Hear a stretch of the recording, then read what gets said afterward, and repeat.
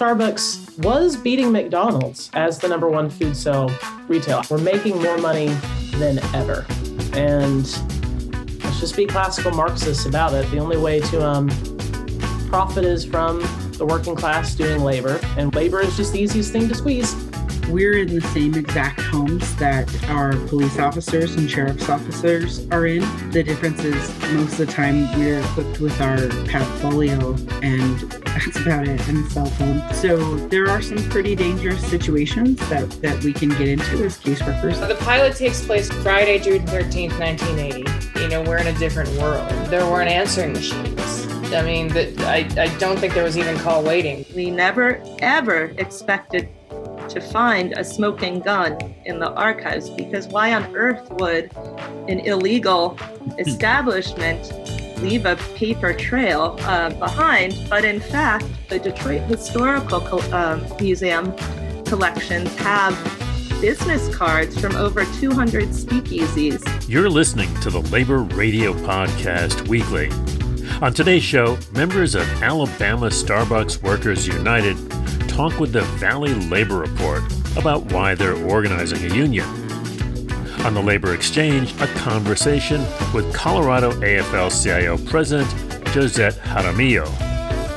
Executive producer and showrunner Robin Veith talks with the Third and Fairfax podcast about making the 80s crime drama Candy for Hulu.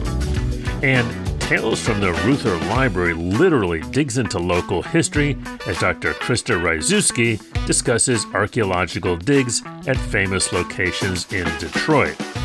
As always, you can find these shows and, of course, the rest of the 150 shows in the Labor Radio Podcast Network at laborradionetwork.org. I'm Chris Garlock, and this is the Labor Radio Podcast Weekly. Here's the show.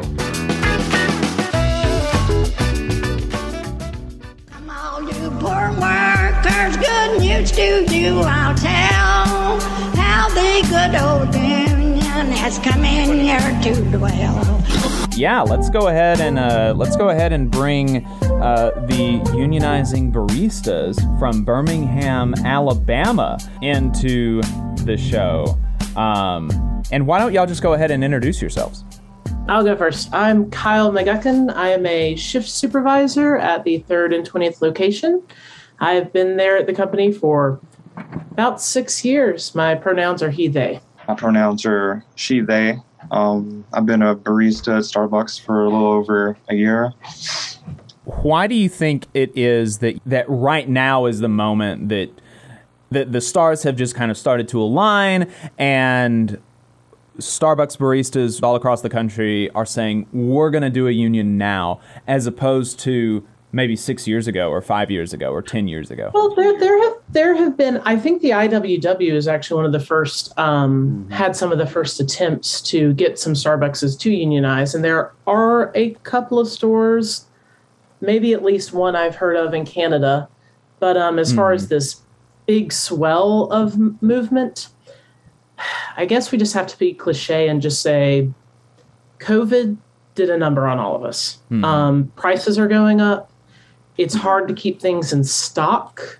And to be perfectly fair to some of the customers who get very agitated, to be fair to them, I don't think they all necessarily because they just don't have the experience we have as baristas and how to make beverages versus what they see online versus whatever their thoughts are. There just comes a point of contention there, just miscommunication versus inability to help with people's needs, right? We're also, personally, I think we're all just extremely disconnected. Let's be real. Starbucks tries to pride itself on having that third place environment where you can have a home away from home. And, when I started 6 years ago, we used to do coffee tastings late at night when I was a closer. We would just take a break, get some cool coffee, and taste with customers. We knew them by name, and we still know some by name. But now it's just become an overwhelming barrage of mobile orders, an overwhelming just line through the drive-through. And, we're kind of missing a little bit of that. I don't know if it's just something that's kind of edged away in all of us, even my own store manager. We all feel this just something just isn't the same. Something isn't right. And I'm sure as far as the customer base goes to, that level of disconnect, that level of feeling alone in this kind of like weird postmodern sense that we're in is causing just people to lash out, to just not have to just, something's wrong with my coffee, I gotta lash out. You know what I mean? Right. So it's just anger. It's a very, very angry time when it didn't have to be, and it wasn't, you know? Mm-hmm. Why do you think it is that the management has responded to the initial complaints and to the campaign in the way that it has? Well, I'm not trying to be a cynic about it, but the fact of the day, we've made a record profit in the quarter. I think Starbucks was beating McDonald's as the number one food sale retailer. We're making more money than ever. And let's just be classical Marxists about it. The only way to profit is from the working class doing labor, and labor is just the easiest thing to squeeze. So they see profit, we see everything going on. You know, they're not here. They're here now. I've seen a lot of upper management in my stores this last week, but haven't seen them for about a year beforehand. Mm-hmm. I think it comes from a place of fear because they're finally realizing that they're like one person, but this one person is over these thousands, millions of employees, basically. And now all these employees are able to feel empowered to have their voices heard. And I feel like after not having your voice heard for so long and you're just daily troubles, you're not being dealt with, we're going to have pushback. Don't forget to subscribe on the YouTube if you're watching us on the stream. We do appreciate that. Yeah, we do appreciate your time. Support us on Patreon or on our website, tvlr.fm. Get this really cool new hat. And y'all have a good rest of your weekend. All power to the workers. Solidarity, y'all.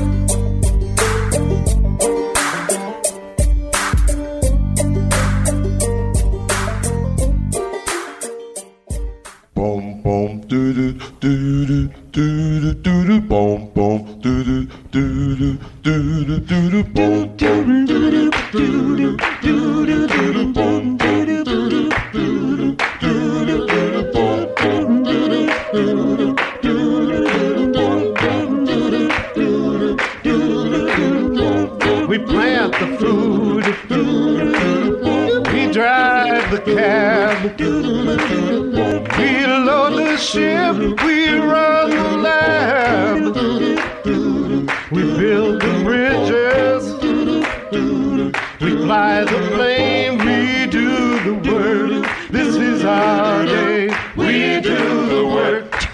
Boom, boom. We do the work. Boom, boom. We do the work. This is our day. This is the Labor Exchange on KGNU, Boulder, Denver, and Fort Collins. I'm your host, Robert Lindgren, with the Colorado AFL-CIO and Denver Newspaper Guild.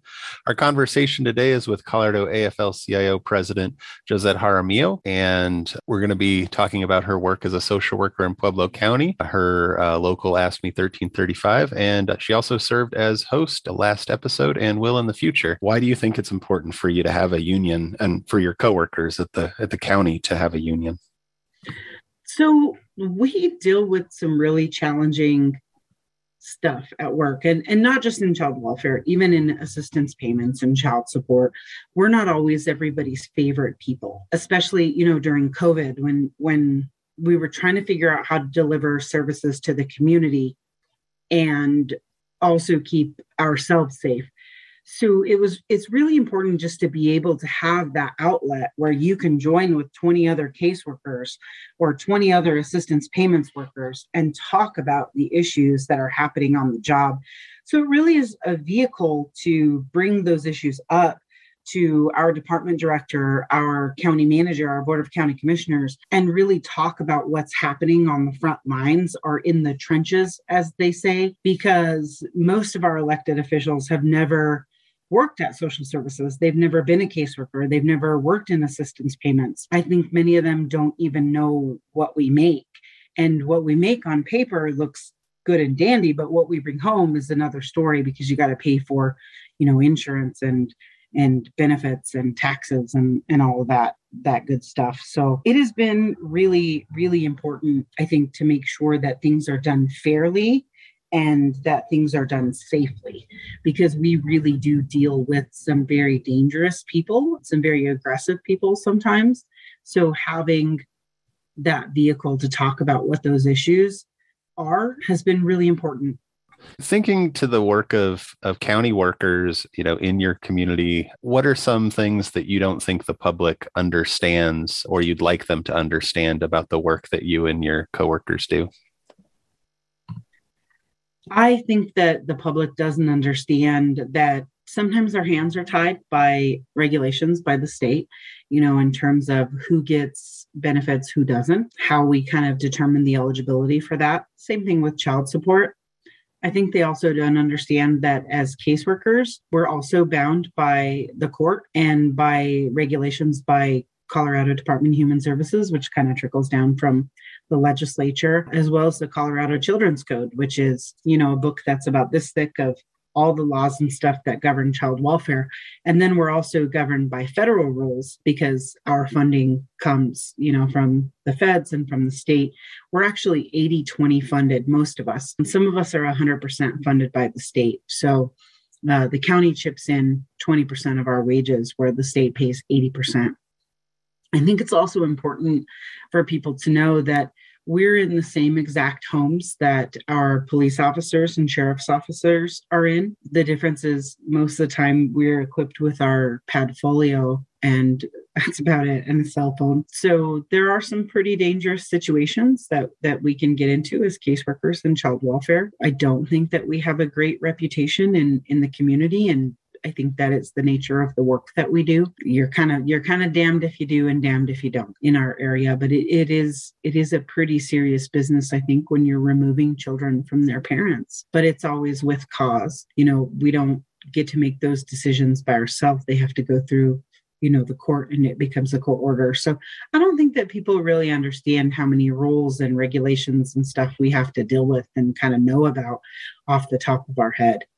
Thank you so much for being on the Labor Exchange today. You're welcome. Thanks so much for having me. It's fun to sit on the other side of the microphone where I just get to talk about who I am and answer the questions that you have prepared for me. So thanks for having me on. Oh, and I can't wait to get you back in the host seat, because you did an amazing job at the last episode. Anyone who's listening should go into the archives and listen to President Jaramillo's conversation with Liz Schuler, president of the AFL-CIO. This has been the Labor Exchange on KGNU, Boulder, Denver, and Fort Collins. We are a member of the Labor Radio Network. Check out more great labor conversations at laborradionetwork.org. I'm your host today, Robert Lindgren, and we've been talking with Josette Jaramillo, a social worker and president of the AFL-CIO and AFSCME Local 1335. Have a great day. And it's go, boys, go. They'll time your every breath. And every day you're in this place, you're 2 days nearer death. But you go.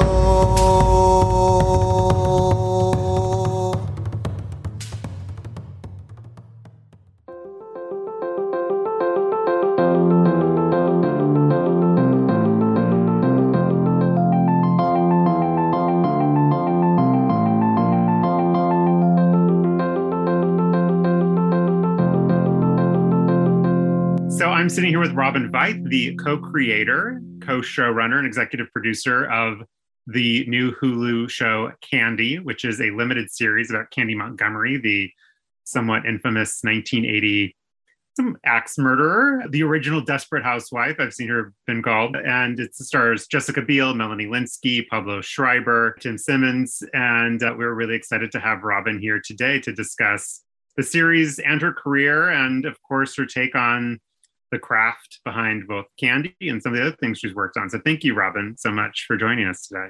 Thank you for having me. I'm happy to be here. Yeah. So to just jump right in to Candy, can you tell us a little bit about how you came across this story and what it was about the Candy Montgomery story that you just felt needed to be told? A wider audience needed to really experience her unusual true crime story.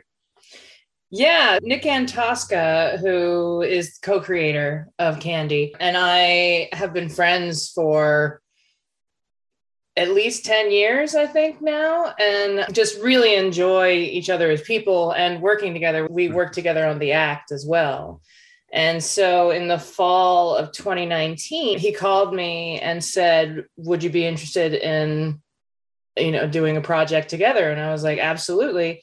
And so he brought this idea of Candy Montgomery to me, which was alarming to me because I'm a huge true crime fan and I'd never heard this story, which I found very surprising. But when I started researching it and getting into it, it just really spoke to me. And I think I said to Nick, this is the most Mad Men axe murder I've ever heard of. So it's up my alley and like everything that I love. And also in the fall of 2019, it was the height of Me Too and everything. And so that's why I thought the story would be relevant today, because in the Me Too movement, it finally gave women a vehicle to discuss this pent-up rage that we sometimes feel and have been trained our whole lives to not really acknowledge or discuss. And now we can finally start talking about it. So that's what made it initially more interesting to me. And the 2020 hit.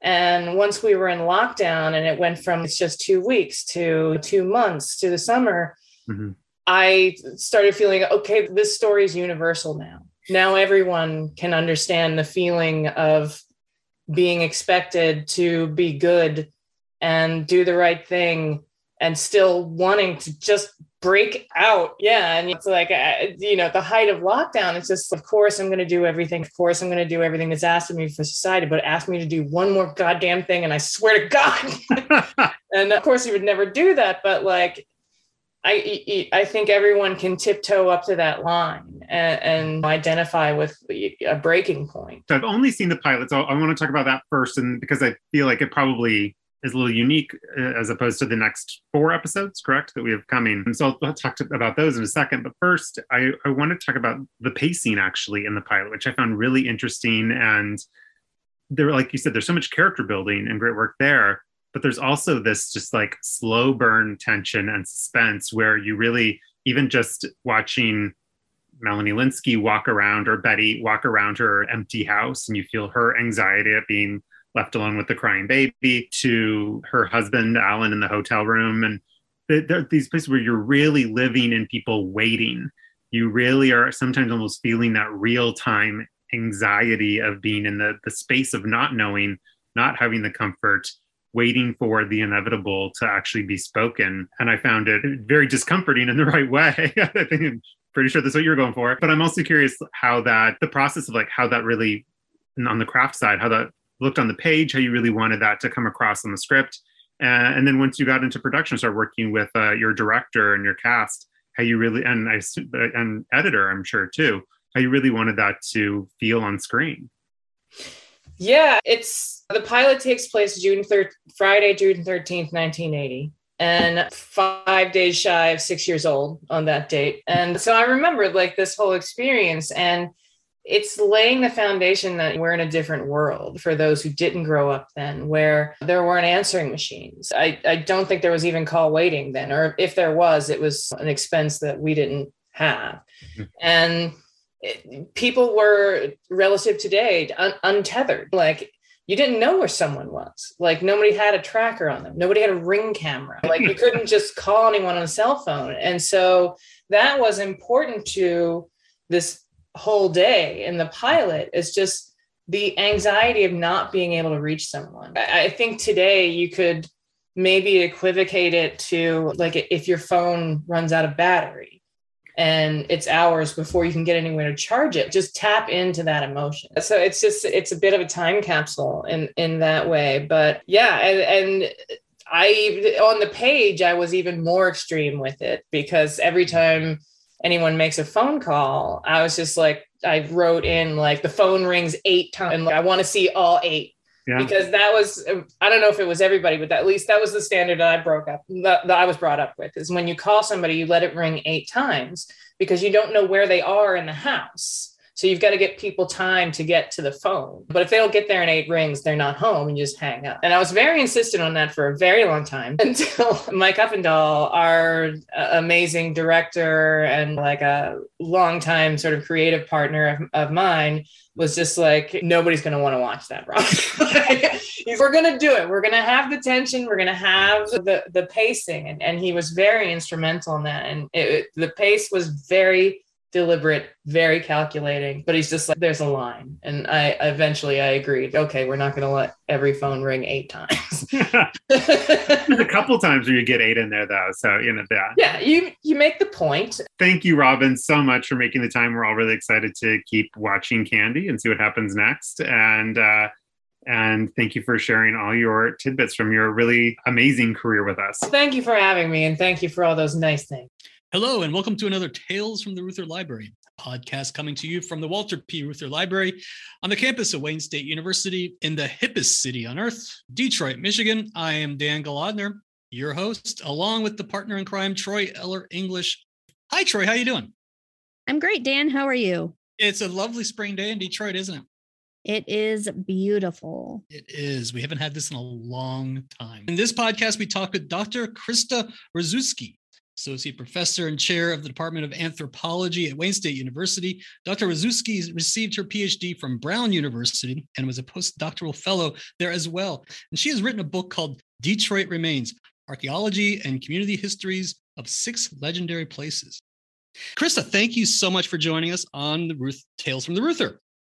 Thank you, Dan. It's a pleasure to be here. Let's talk about one of your case studies. Yeah. You have a lot. So I had to pick the one that's the sexiest one that we all heard about in the press here locally. And that was about Little Harry's Speakeasy. So for our listeners, explain this case study and what was so unique? What was the unique draw from the public toward it? Yeah, so let me tell you about the Little Harry's Speakeasy in general. Detroit has a fixation with the Prohibition era Purple Gang. The Purple Gang was a ragtag group of mostly Russian Jewish, I guess for lack of a better word, mobsters or criminals who were really in charge of the bootlegging and smuggling industry that ferried alcohol from Canada into Detroit and then redistributed it throughout the Midwest during the Prohibition era. They were a violent criminal organization, and especially during the 1920s. They were a great source of shame for the Jewish community in Detroit at the time. And that was a time when the Jewish community in Detroit was also really excluded from a lot of opportunities when it came to office holding and being part of different social groups and so on. So over the years, though, a century later, we think of the Purple Gang with rose-colored glasses. They're almost romanticized, and that distance of time has introduced a bit of a buffer that makes it safe to focus and be enamored by the Purple Gang. It allows a kind of fascination. So anyway, the Little Harry Speakeasy project was the very first community-based project I did when I came to Wayne State. I came to Wayne State in 2011, and this project started in 2012. And it was initiated by a local preservationist, Marian Christensen, who at the time was conducting the tours for Preservation Detroit, which is an important actor in this entire book. And she was in conversation with the owner of a sports bar that's down on 3rd Street near 3rd and Fort Street downtown, Tommy Burrell. And the bar is still there. It's called Tommy's Detroit Bar and Grill. You should all go check it out. Tommy was telling her how there used to be a speakeasy in the basement of his bar, and there was an underground tunnel, and there had been a very old patron who was in his 80s who used to come in and tell stories about how he went and attended the speakeasy with his father when he was a young boy. So we had all of these details from this kind of telephone game of oral histories that passed through. And so they invited me to come in and take a look at it. And I have to say, at first I was skeptical because from the moment I arrived to Detroit and people found out I did more recent archaeology, I would probably receive an email or a phone call a week from somebody telling me they had a Prohibition era speakeasy or still house or tunnel or whatnot in their backyard. But Marion had done quite a bit of legwork in historical research, and it seemed like this was a really viable place. So anyway, long story short, we devised a series of research questions designed to first verify if there was some sort of underground room below Tommy's Bar and Grill that had a tunnel access, and then to get more information about that from archival sources or oral. And then our kind of secondary objective was to figure out whether or not, if it was indeed a speakeasy, was it affiliated with the Purple Gang? We created kind of two task forces. One focused on surveying the architectural remains of the basement and looking for clues about whether there was a hidden room down there at some point. And the other focused on conducting archival research. And we never, ever expected to find a smoking gun in the archives, because why on earth would an illegal establishment leave a paper trail behind? But in fact, the Detroit Historical Museum collections have business cards from over 200 speakeasies. Wow. Or access cards from over 200 speakeasies in their collection. And one of them was for the Little Harry Speakeasy. And we know it was at this particular location because there was actually an address on the card. There you go. And so we learned the name of it. And that was really important because the two of the owners of the building during the 1920s and 1930s during Prohibition had the first name Harry Weitzman and Harry Bianchini. Mm-hmm. And through the course of our research, we were able to verify that there was a hidden underground room. The tunnel's still there. We excavated the tunnel. At the very lowest level, we found all sorts of bottles and tools and other objects that we could date to the 1920s or earlier. So it synced up with the time period of the occupation. There were still some wall panel fragments, a different electrical system, and some other remains in that one basement room that kind of matched up with the oral history in some ways, and certainly verified that there was a one-room underground speakeasy. It was probably just used for entertaining, and that there was this business card that patrons would show at the tunnel entrance to the guard, and it would gain them access. Detroiters were probably the hardest decision they had to make during Prohibition was not how to get their hands on alcohol, but which speakeasy to choose. They were all over the place. It was the worst kept secret in the city. But anyway, all of this generated a lot of attention, a lot of interest from the national media and from the Jewish community and from the business owner himself. And the collaborative process of working with Preservation Detroit and Tom Burrell was really great. And in the aftermath, it was a great boon to local business, and there were a lot of tour groups coming through. They still curate the space for visitors, and it was a way to shed light on Detroit's kind of criminal past, but also think about small business owners back then as entrepreneurs and get a better sense of what the social scene was like. There's still a little bit of a kind of ironic tinge to this whole fascination with the Purple Gang and the speakeasy, and that's that the image we try to refute of Detroit today is one where we're the murder capital of the world, and we're a place beset by crime and gambling and extortion and corruption.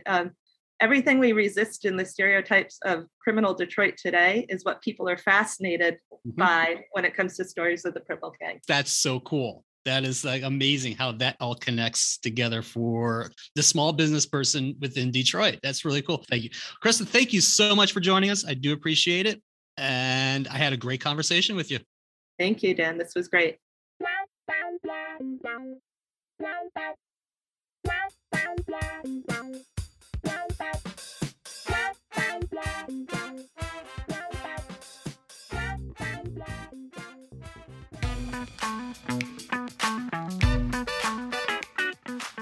That's it for this edition of the Labor Radio Podcast Weekly, our roundup of highlights from just a few of the nearly 150 labor radio shows and podcasts that make up the Labor Radio Podcast Network.